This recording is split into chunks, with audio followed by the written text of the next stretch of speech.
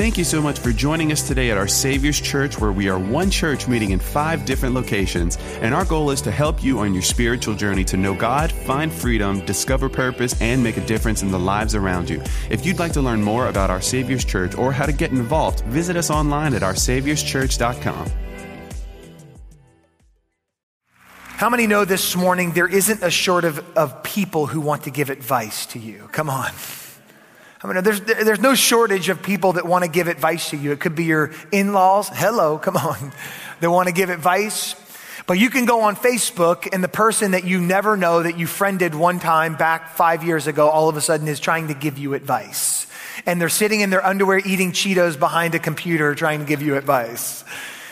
I think it's so interesting when people give advice, oftentimes they don't even follow their own advice. Right? I mean, it's so interesting to me that the people who often give advice don't even follow their own. And I've heard it said before that advice given is rarely advice asked for. That those people just come up and they just give you advice. Well, you know, if you did this would really work better for you. Hey, if you did your hair like this, it might fit your face a little bit better. And you just look at them with your eye roll like, okay. I love the quote that says free advice is often overpriced. And that's true. But my favorite one of all time is people give advice by the bucket, but they take advice by the grain. I experienced this a lot as when I played football as a New Orleans Saint for a few years, won a Super Bowl, had a fantastic time there, and God absolutely blessed me, gave me a platform. But as a football player, when you're on the field, the most advice givers that you have at one time are in the stadium football fans, okay? They give advice by the bucket from the seats. Let me just say, they are giving advice. Run, run. I'm trying to. I'm on the field going, I'm trying to. Do you see me running right now? I'm doing the best I can. Get him, get him. I'm like, I'm going and tackling him. I'm trying to go and tackle him. Do you think I'm not trying? You know, and they're giving advice by the bucket. Go, throw, catch the ball. Why can't you catch the ball? You know, like they could even, and this is coming from someone who just grabbed a hot dog and Coke and went up to the top aisle and could barely huffing and puffing sit down at their seat because they were so exhausted. Yet they're telling me to run faster. And there's 80,000 fans telling you to run faster. And these are people who could barely make it to their seats without losing their wind and losing their breath. How many agree with me this morning that not all advice is created equal? It's just not. The source it comes from, it matters. It matters. And so what if you could sit down today with someone that is at the pinnacle of their career? The baby is somewhere where you could be or you want to be, or maybe who you think has everything. Maybe you sit down this morning and you could ask a question to a Bill Gates or Jeff Bezos of Amazon or Elon Musk. These people who are pinnacle of career have everything they could ever want. Nothing matters to them monetarily. They could get whatever they want. And you could ask them this question. You could ask them, what is the one piece of advice, the most important thing above all else that you could give me? What if you could sit down with them and ask that advice? Because that advice might be good advice for you to follow, especially if you want to be in their shoes one day, if you're going after things like that.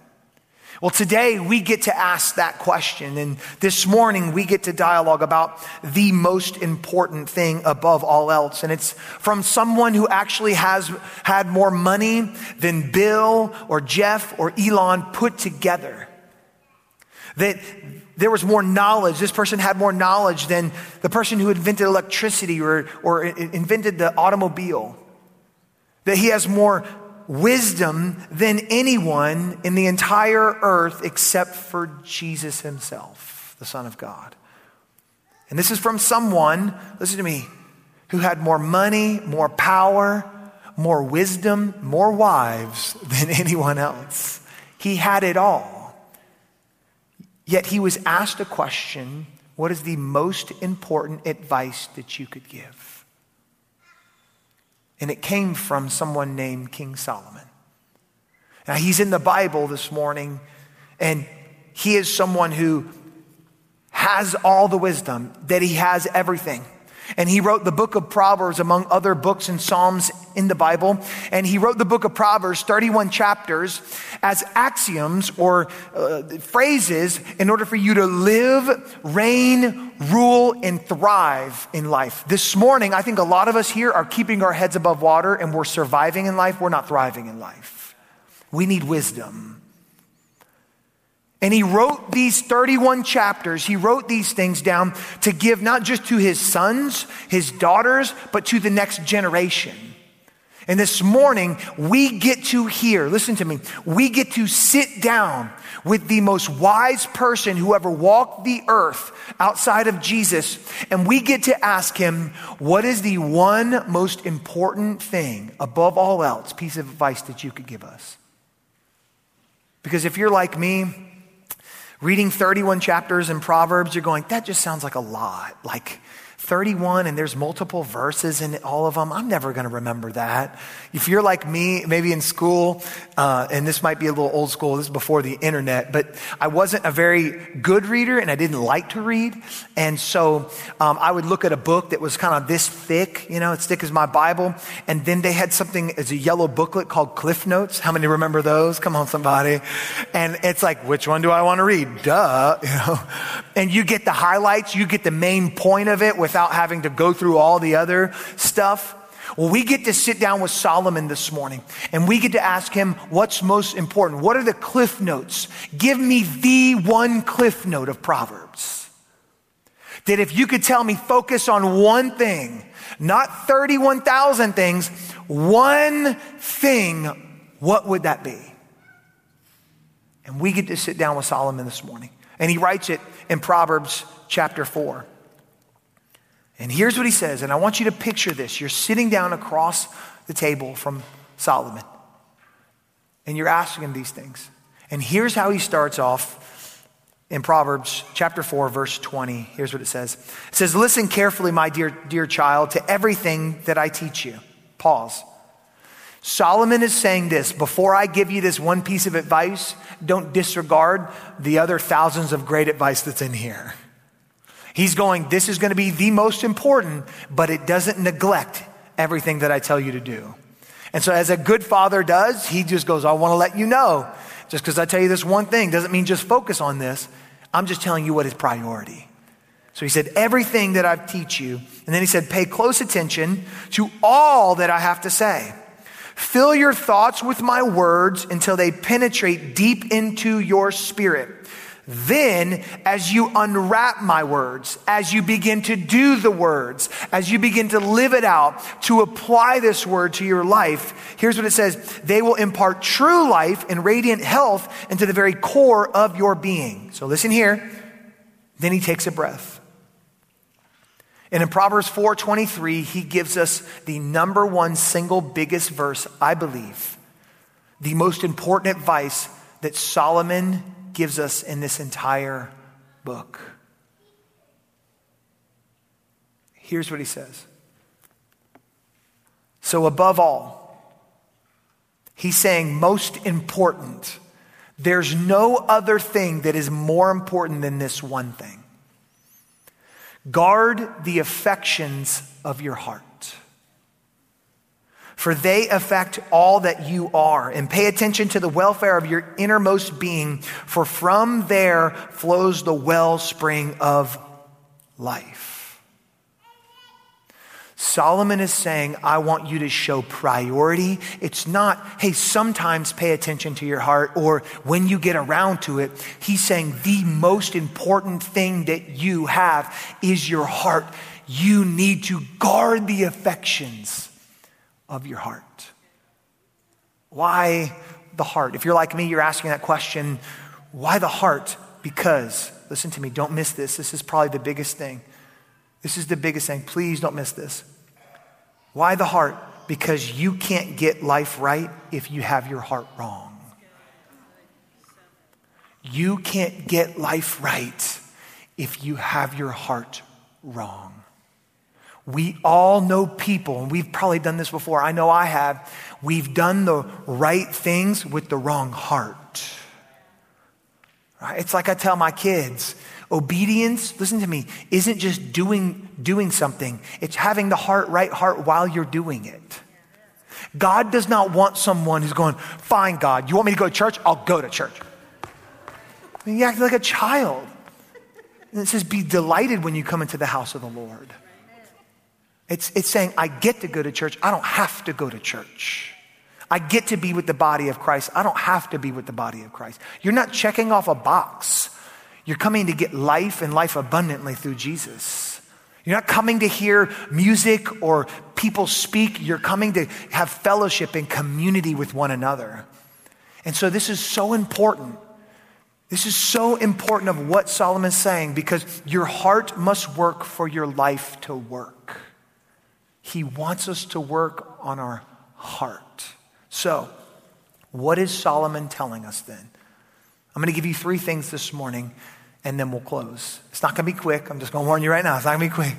But I'm going to give you 3 things, and then we're going to close. What is Solomon telling us? Number 1, write this down. He's telling us your heart is visible.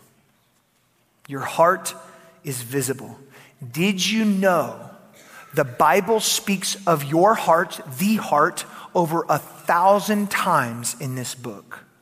66 books, 1,000 times. When I, as a father, tell my kids multiple times, it means it's very important. If I tell my kids 1,000 times, it means it's very, very, very, very, very, very, very important.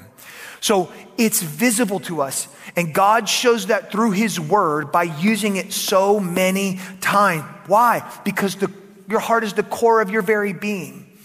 It's the core of your very being. It's where all your emotions and desires and your passions live.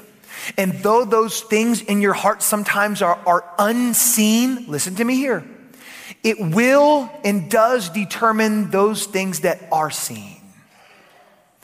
Even though the emotions and passions and desires in your heart might be unseen, I'm going to say it again, it will and does determine what is seen.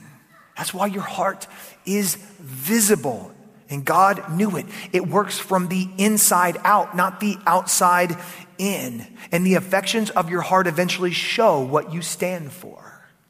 How many of you have heard the phrase, or maybe you've been called this before, there's been a phrase that you have heard or called somebody else that says, you wear your heart on your sleeve? How many have heard that? How many know that just means you show your emotions? People say that about me. I wear my heart on my sleeve, meaning I go all out. I'm emotional. Are you a crier, Pastor Chris? Absolutely. Yes. Okay. I laugh, I cry, I show my emotions. I'm not a very good faker, and I'm thankful to God for that. I'm not a very good faker. I wear my heart on my sleeve. And I was looking at that kind of phrase, and I was doing some research on it the other day. And I'm not sure if you know this, but that phrase, you wear your heart on your sleeve, actually comes from medieval times. And it comes from medieval sporting event called jousting, where you get on a horseback and you hold the big long pole and you try to knock each other off the horse. It sounds really dumb, honestly. But they did that, and they wore armors, and there was knights. And these knights, before they would go jousting, they would tie a ribbon or a scarf or something on the armor of their sleeve right here. And it would be the scarf or the ribbon or some sort of token for the lady that they loved, okay? And they would wear their heart on their sleeve to show everybody that they have affections for that lady. And it would also show, men would also show it because they wanted to win for that lady. I'm winning for my lady right here. So men, don't go home and tie your wife's scarf around your arm or dress. It's just weird. Don't be weird like that, okay? Don't go, I'm winning for you at work. It's like, don't do that. But they did that back then because these knights wanted you to know where their heart was. It was visible for people to see. It was visible that what was inside comes outside. It's not the outside goes inside, it's the inside comes outside. And that is huge for us because Proverbs 27:19, Solomon comes back to it and he says this, as a face is reflected in the water. And we got a lot of water here in Louisiana. Come on, somebody. As a face is reflected in the water, so the heart reflects the real person. It's not the person reflects the heart, it's the heart actually reflects the person. Some of you have experienced this when you've gone on dates, right? Come on, if you're dating or you've been on dates or you dated before your spouse and you've been on dates and you're like, he's a cute guy. It was a good first date. I could see myself marrying him, and you're getting all excited. Then the second date, you're sitting in traffic and like he's honking the horn and cussing and you're like, nope, I ain't marrying him. Right? The real person came out and you could see the heart. It was visible and you're going, I don't even like that heart. Because I'm seeing what you stand for and really who you are. Your heart is reflecting you. You don't reflect your heart. And so it's really big. It's really big that we see this. Because listen to me, Judas was the same way. Now, I hope nobody in here is named Judas, because then you're named after the betrayer, right? We don't hear that name a lot other than in the Bible. And he was a betrayer of Jesus, one of the 12 disciples that walk with Jesus, talk with Jesus. And can you imagine this? He was close with Jesus. He saw every miracle, every word he spoke. He was with the other 11. He was part of the 12. He was part of that circle. And he walked with them, talked with them, slept next to him, ate with him. Every part of it. He heard everything. Listen to me. You can think you're close to Jesus and still be so far from him. You can be next to Jesus and hearing all those things and still be so far from him. Why? Because his heart was wrong. He was more about money than he was about the man of God who was with him. He was more worried about money. And we all know the story. What ended up happening? He sold Jesus out for money. And it reflected, the real man came out. It reflected what was actually in his heart. I tell my kids this all the time. I know exactly where your heart is at all times. I have 5 beautiful kids, ages 9. I'm going to get this right. 9, 8, 6, 5, and 2. Y'all continue to pray for me, please, okay? But I tell them all the time, I know exactly where your heart is. Well, Daddy, how do you know where my heart is? I know when your heart is good and not good. How do you know? Because the Bible says the mouth speaks what the heart is full of. So how do I know where my heart is? Just listen to the words you speak. Parents, if you want to know where your kid's heart, listen to the words they speak. That's why in my house, the biggest thing that I correct with my kids is what comes out of their mouth. Because if I can see that, I can steward their hearts. As a parent, I am not called to make my kids good. I'm called to steward their heart. And I want to know what comes out of their mouth. Because Jesus spoke it. Here's what he says. He says, the good person out of the good treasure of his heart produces good. And the evil person out of the evil treasure in the heart produces evil. For out of the abundance of the heart, his mouth speaks. Meaning this, what is inside a person will determine what comes out of that person. In other words, the health of our hearts will determine the health of our behavior. So Pastor Chris, how do I see the health of my heart? Number one, let me say this. Let me help you. We are terrible. Everybody in this room, we are terrible at self-assessment. Amen. Some of us think we're better than we are, and you're not that good. Some of us think you're worse than you are. You're not that bad. We're terrible. So Pastor Chris, what do I need to do? Okay, I'm going to give you something very simple yet very bold to do. Ask. Not just anyone. You need to ask a godly, trusted person. And here's what you ask them. Hey, what do you see out of my behavior that shows my heart? Where do you think my heart is at? And then watch this. Don't just ask it, but receive what they say. And probably second and most important, don't just ask a friend, a trusted friend, but can I just tell you, ask God. Ask God. One of the verses that I pray almost every day that I quote over myself, over my family, that I need God to know, to see, to examine my heart because I can't see it very well. And here's what I quote almost every day, Proverbs 139. And it says this, God, I invite your searching gaze into my heart. Examine me through and find out everything that may be hidden within me. Put to the test and sift through all my anxious cares and see if there is any path of pain that I'm walking on, and lead me back to your glorious, everlasting way, the path that brings me back to you. Examine my heart, God, because my heart is visible. My heart is visible. And when I see it and God reveals it, watch this. This is so big. We don't just go, okay. We repent of it and we turn back to God and go, God, I've messed up. I've messed up. My heart is so visible and it's not in a good place. Only you can put my heart in a good place, God. I can't. And we yield it and we turn back to him in surrender because our heart is visible. The second thing, you can write this down. The second thing that Solomon is saying, not just your heart is visible, he's saying your heart is vulnerable.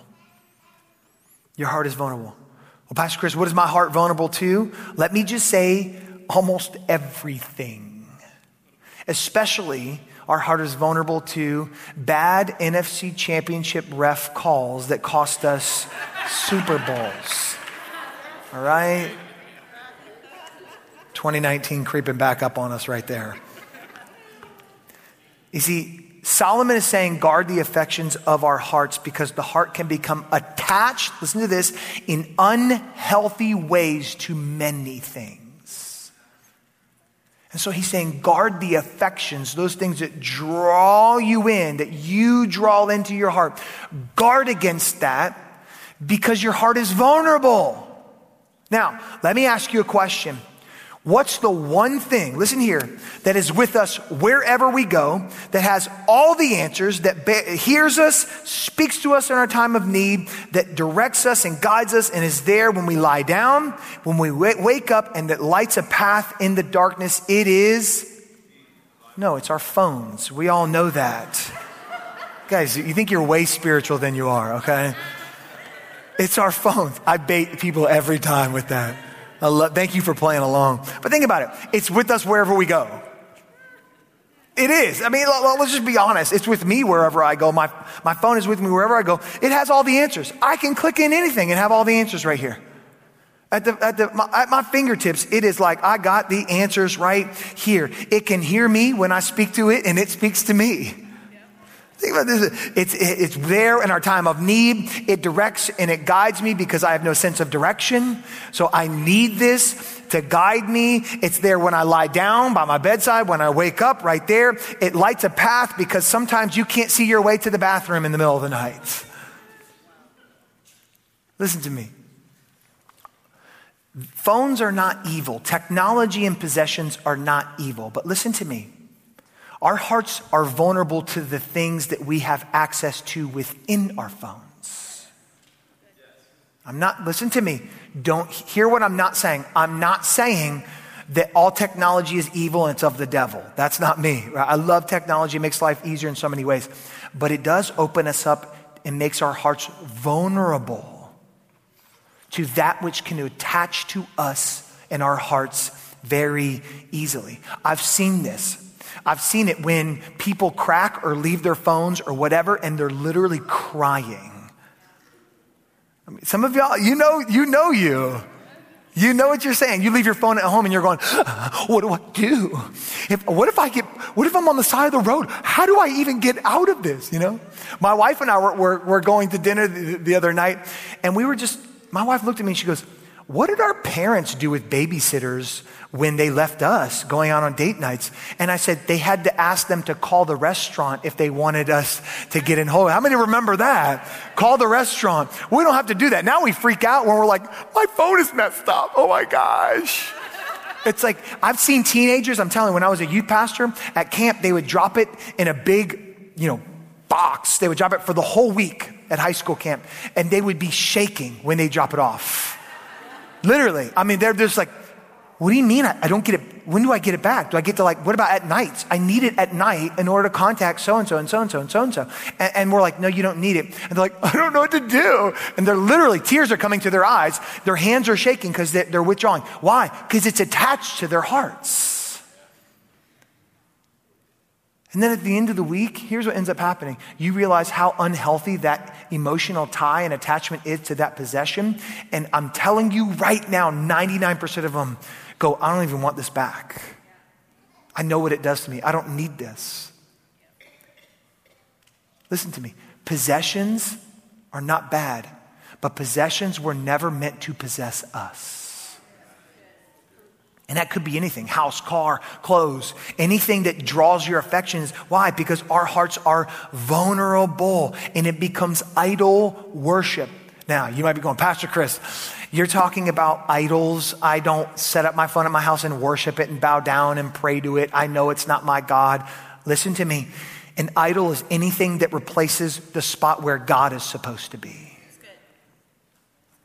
It doesn't have to be a wooden figure that you bow down and worship. It's anything that has an attachment to you where God is supposed to have that. If you cry more about your phone being broken, listen to me, than your neighbor's heart going to hell if they don't know Jesus, something is wrong. The attachment is off. And your heart is vulnerable to what it is exposed to. It's why God made the first commandment. You should have no other gods before me. He was making it very clear. I want you to have homes. I want you to have cars and clothes. I want you to have possessions. Nothing wrong with that. I'm going to give you the land, he told the Israelites. I'm going to give you a land flowing with milk and honey. But I don't know why that was appealing, but it was appealing to them. I'm going to have a land flowing with milk and honey, and you're going to have everything you need. But just make sure you don't put your possessions in placement where I'm supposed to be. And they messed up time and time again. Most of the Old Testament is about the Israelites, the people of God, going, we love you, you're great. And then going, wait, we need a God we can hear, touch, feel, taste, smell. And that's not the God. I'm going to create my own out of gold or jewels or wood. And then I'm going to worship that. And God goes, really? Really? I told you put no other gods before me. And as a good father does, he disciplines his children to get them right back on the same path. And so he goes, fine, I got to give you over to these people so you can become slaves. So he gives them over to these people to be slaves. And they're like, we need you, God. We cry out to you. You're our one true God. We repent. And he goes, I'll save you. And then they go and he saves them out of that slavery, brings them back into a great land. And they go, thank you, God. We love you. And then all of a sudden, the cycle repeats itself. The whole book of Judges is about the rise and fall, listen to me, of the people of God. They could never, listen to me, they could never guard the affections of their hearts properly. Because they wanted to put in place of God, they wanted to put possessions. It's not just an Old Testament thing, it's a New Testament thing too. Listen to what John says in 1 John chapter 5. It says, little children, believers, dear one, guard yourselves from idols. What are idols? The Amplified Version says false teachings, moral compromises, and anything that would take God's place in your heart. That's why Jesus said the greatest commandment is love the Lord your God with all of your heart, soul, mind, and strength. But he said heart first. And Solomon echoes what God is saying. Guard the affections of your heart because they are vulnerable. But our hearts are not just vulnerable to possessions. But listen to me, some of y'all have been waiting for this. Our hearts are also vulnerable not just to possessions, but also to people. Okay. For many of us in here, we hear this verse read, guard the affections of your heart, or guard your heart. And immediately, listen to me, someone came to your mind. Might have been a so-called friend, coworker, family member. And listen to me, what we do is we use this word to push people away. That is not the gospel. And what we end up doing is we end up getting hurt, and we've all been hurt by people, and we end up building fences all around us so no one can touch us or ever hurt us again. Won't do that again. Won't go near here again. He hurt me. I'll never let him in, or anyone who even has a mustache, because mustache people are weird, or any whatever. You just begin to label everything, and you're putting fences up everywhere. And what you don't realize is as you put up fences, you're blocking out all the bad, but you're never letting in any good. You become a prisoner of your own making. And people use this verse, Proverbs 4:23, to say, see, I need to guard myself against you. Some of you, listen to me, it's true. You need to guard your heart against some people who are doing you wrong.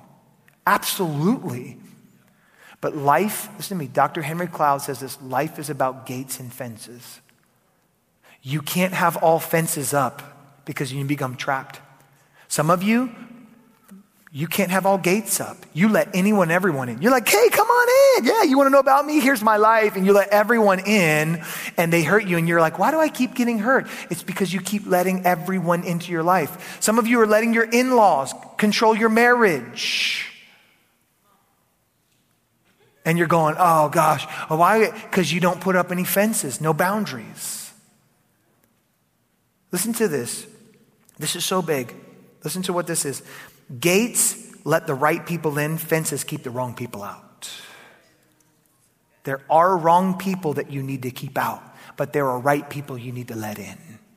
We don't need to put our heart in a box when we say guard it. It's not this like, oh no.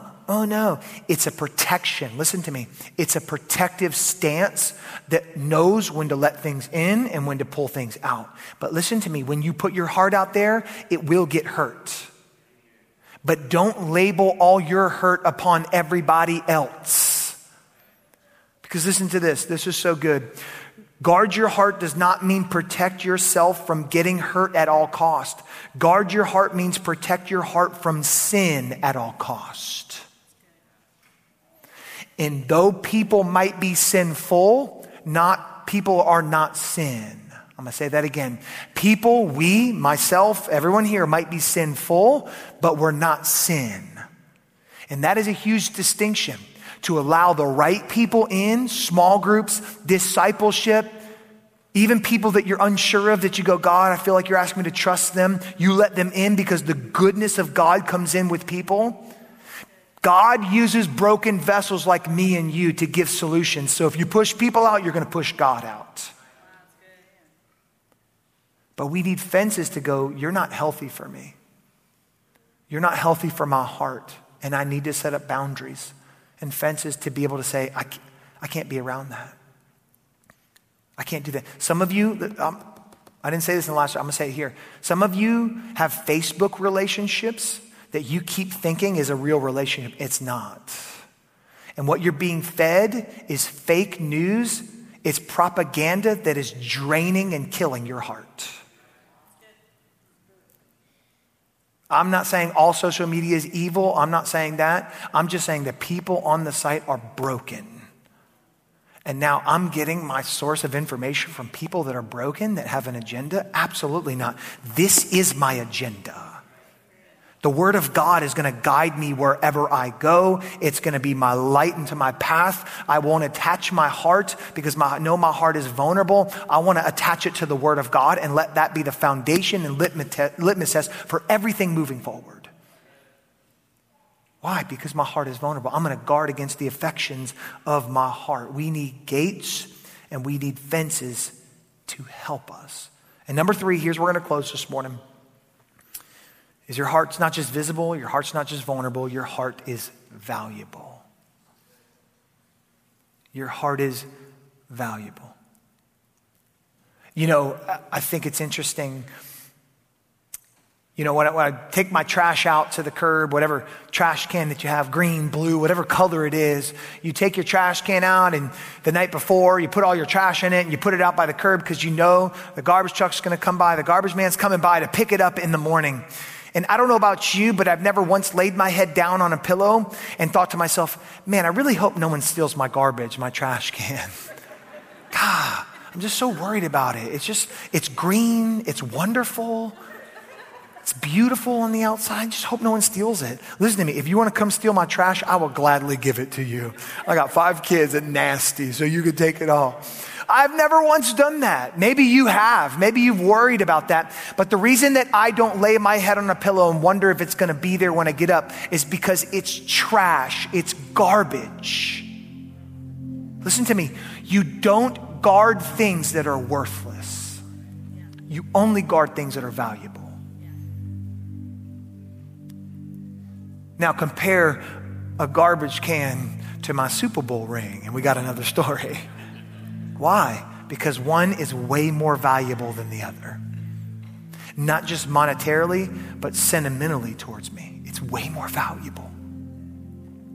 You only guard the things that are worth guarding, that are valuable. It is so big. Listen to me. This is so huge. It's so huge that we see our heart as valuable. Why? Because the enemy knows 1 Peter 2:9 better than you and I know it. Well, what's 1 Peter 2:9? Here's what it is. Here's what it says. But you are God's chosen treasure. You are God's chosen treasure. You are God's chosen treasure. Some of you need to let those words wash over you this morning. Because someone told you you are garbage. And it's not true. You're God's chosen treasure. You're valuable. You have worth. I'm not saying this to be some self-help guru to make you feel better. I'm just showing you truth. The enemy doesn't go after people that are worthless. He goes after people that are valuable. You're going, why is the enemy attacking me? Why do I feel like I'm always struggling? Why do I feel like? Because God knows, number one, you can handle it. And number two, the enemy knows you're worth it. That's why he comes to kill, steal, and destroy. He does. He comes to kill, steal, and destroy. The enemy knows this verse, that you're God's treasure. The question is, do you? Guard your heart above all else. Why? Because it's valuable. It's the greatest treasure that we have. And the heart, listen to me, the heart houses our identity in Christ. What the enemy is trying to do is kill, steal, and destroy your heart. And if your heart houses your identity, he's going to try to tear down your identity. With our young people today, listen to me, there is such an identity crisis in our young people today. They're making it, listen to me, they're making it out to be a sexuality issue. It's not. It's an identity issue. They don't know who they are, so they're trying to figure out, if I go this route, maybe that will be me. No, this is me. And they self-define and they label themselves, and the enemy is laughing all the while because he's going, you're treating yourself in a way that is absolutely worthless, and the enemy's laughing, and God is crying because he goes, you're supposed to be my treasure. Your heart is that valuable. Your heart is that valuable. And this is not how I created you. Your heart is valuable. It's why I tell my kids, you can call it brainwashing, call it whatever you want. I'm fine with what people want to call it. But about the age of 3, actually I'm starting with my youngest one at about 2, I teach them answers to 2 questions. Number 1, here's what I ask them: who created you? I don't want them to ever forget that they were created by God. And they know the answer. They're like, God. But then we don't stop there, because that's just an answer. And I say, why did he create you? You want to know what the greatest question that people are trying to answer is? Why did God create me?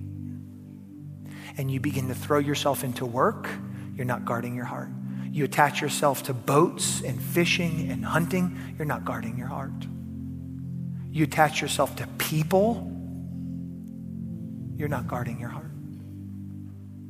And my kids know exactly who created them, God, and why he created them. And here's their answer: for his glory. He doesn't need the glory, he deserves the glory. And if they have that foundation right there, anything else that tries to come against it, I'm believing in the name of Jesus, they will measure up against that. See, that doesn't glorify God. That doesn't glorify God. That doesn't glorify God. Because the enemy is coming to steal your heart.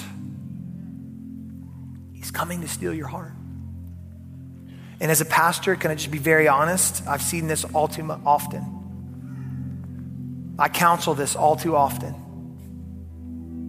And it tears me apart. I'll never forget a conversation that I had with a 15-year-old girl about 5 years ago. I was a youth pastor at the time over at the Lafayette campus.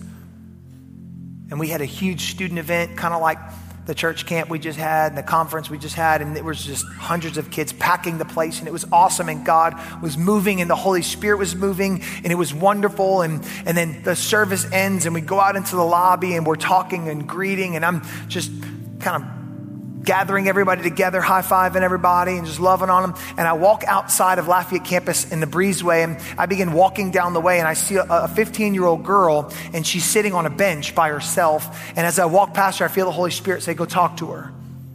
So I walk up to her and I just go, hey, how are you? I'm Pastor Chris. What's your name? And she tells me her name. And I just said, hey, tell me your story. I just said, tell me your story. She puts her head down, 15 years old.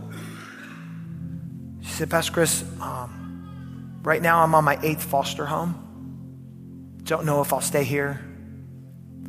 She said, when I was really little as a baby, my parents dropped me off at my aunt's and uncle's house. And for the next 5 years, they began to abuse me physically, emotionally, spiritually. They didn't want me, so they passed me to more family members. I jumped to 4 or 5 family members before they gave me over to the foster care system. When I got in there, she said, Pastor Chris, like I said, I'm on my 8th family right now. And can I just tell you, she looked at me, and as a father, I heard these next words, and it cut to the core of me. I'll never forget the way her face looked when she said these words. And gosh, it hurt me so bad. She looked at me and she said, Pastor Chris, I feel like an accident. A 15-year-old girl looking at me saying she feels like she was a mistake from God. And everything in my being wanted to rebuke it all. I wanted to go and just slay that enemy that was trying to kill, steal, and destroy her identity and her heart. And I looked at her and I just said, let me tell you, I'm so sorry. I'm sorry you went through all that. God loves you.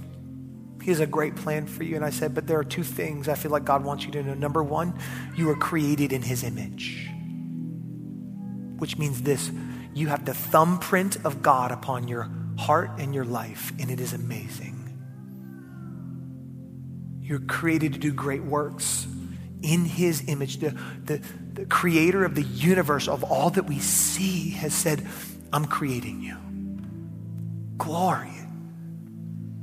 And I said, the second thing that I know that you have value and that you're not worthless or you're not an accident is that God paid the highest price possible for you. When he sent his son Jesus 2,000 years ago to say, you can't pay your own debts for your sins, I'll pay it for you.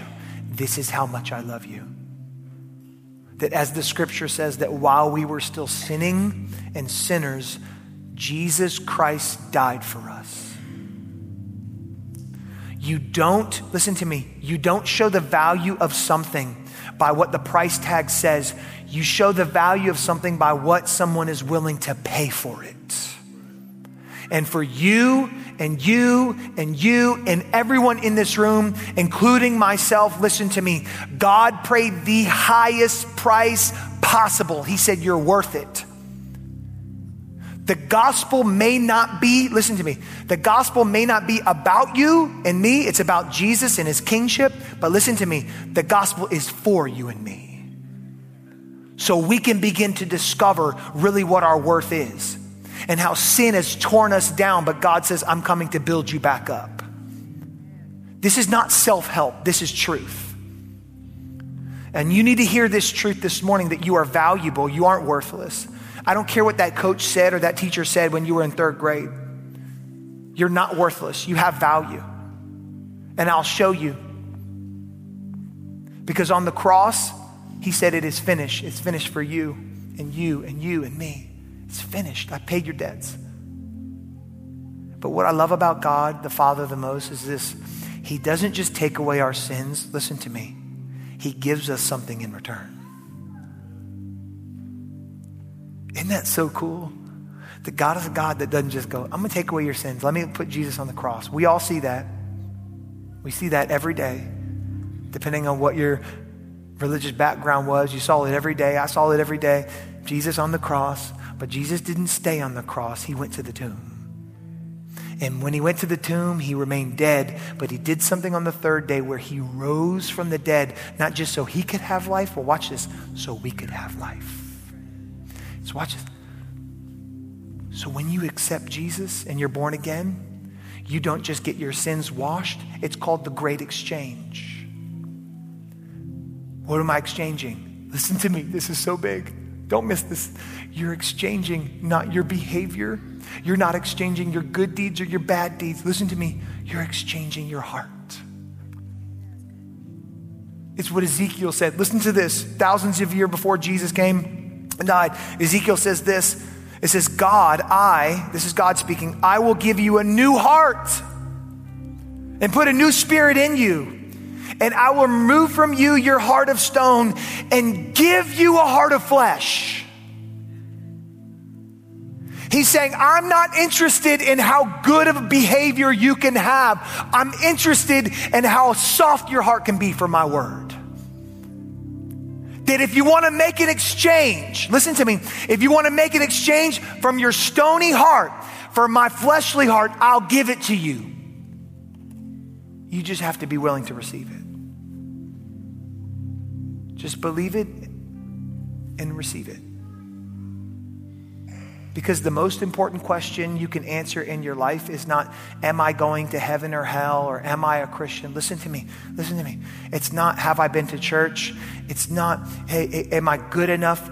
Those are all great questions, but it's not the most important. The most important question you can answer is this: have I been born again? I didn't ask you what denomination you were, or if you were a church member. I didn't ask you if you prayed regularly. I asked you, have you been born again? Why? Because Jesus said in order for you to enter in or even see the kingdom of heaven, to receive a new heart, you must be born again. Would you bow your heads with me this morning? You're valuable. You're worth it. For some of you here this morning, you needed to hear that. You need that to wash over you. And I'm praying for repentance. I'm praying for restoration, redemption. That God would restore the value by you giving thanks, being grateful, and opening your eyes to the value he has for you through the cross. And for some of you in here, you just need to take the first step. And that's being born again. And in just a moment, I'm going to pray a prayer. The prayer doesn't save you or make you born again. It's your faith that does it, the Bible says. That the glory and the grace of God is all that we have to do is believe and receive. We say it's as simple as ABC. A, we admit we're sinners in need of a Savior. B, believe that what Jesus did on the cross was enough to cover our past, present, and even our future sins. And C, we confess him as Savior. He saved us from our sins, but now he is Lord also over our entire life. Today, you can make that decision. You can make that declaration if you haven't. I remember when I was born again. It only happens once. It was in August of 2001 when I gave my life to Jesus. I made the great exchange. I didn't become a perfect person. I just became a spiritually alive person. And I began to have a relationship with Jesus where I walked with him and talked with him. It's not about religion or rules or regulations. It's always and will always be about a relationship with your Heavenly Father. And it only comes through Jesus and through being born again. And in a second, I'm going to pray the born again prayer. And if that's you in here saying, Pastor Chris, include me in that born again prayer. I don't want to embarrass you. I would never want to embarrass you. But I'm going to ask you to do something bold with all heads bowed, all eyes closed. I'm the only one looking. If you're going, Pastor Chris, just include me in that born again prayer. On the count of 3, I'm just going to ask you just to wave your hand, wave it at me, and you can put it right back down. And by doing that, you're just saying, include me in that born again prayer. 1, God brought you here for a reason. It's not an accident that you're here today. 2, he's calling you home. 3, I want you to raise your hand now and just wave it at me. I see you. Thank you. Thank you. Thank you. Thank you. Thank you. Awesome. Thank you. Thank you. You can put your hands down. Awesome. Last 10 seconds. If you raised it once, you don't never have to do it again. But if you're here this morning going, Pastor Chris, I should have raised my hand. I want you to do it now. Anyone else? Anyone else? Awesome. Thank you. Well, church, with all those hands that were raised this morning, we're going to say this prayer together as a church family to declare our lives are changed forever through Jesus. Repeat after me. Dear Lord Jesus, I believe that you are the Son of God. I believe that on the cross, you took my sin, my shame, my guilt, and you died for it. I believe you faced hell for me, so I would not have to go, and rose on the 3rd day to give me a place in heaven, a purpose on earth, and a relationship with your Father. Today, Lord Jesus, I turn from my sin to be born again. Say this with me. God is my Father.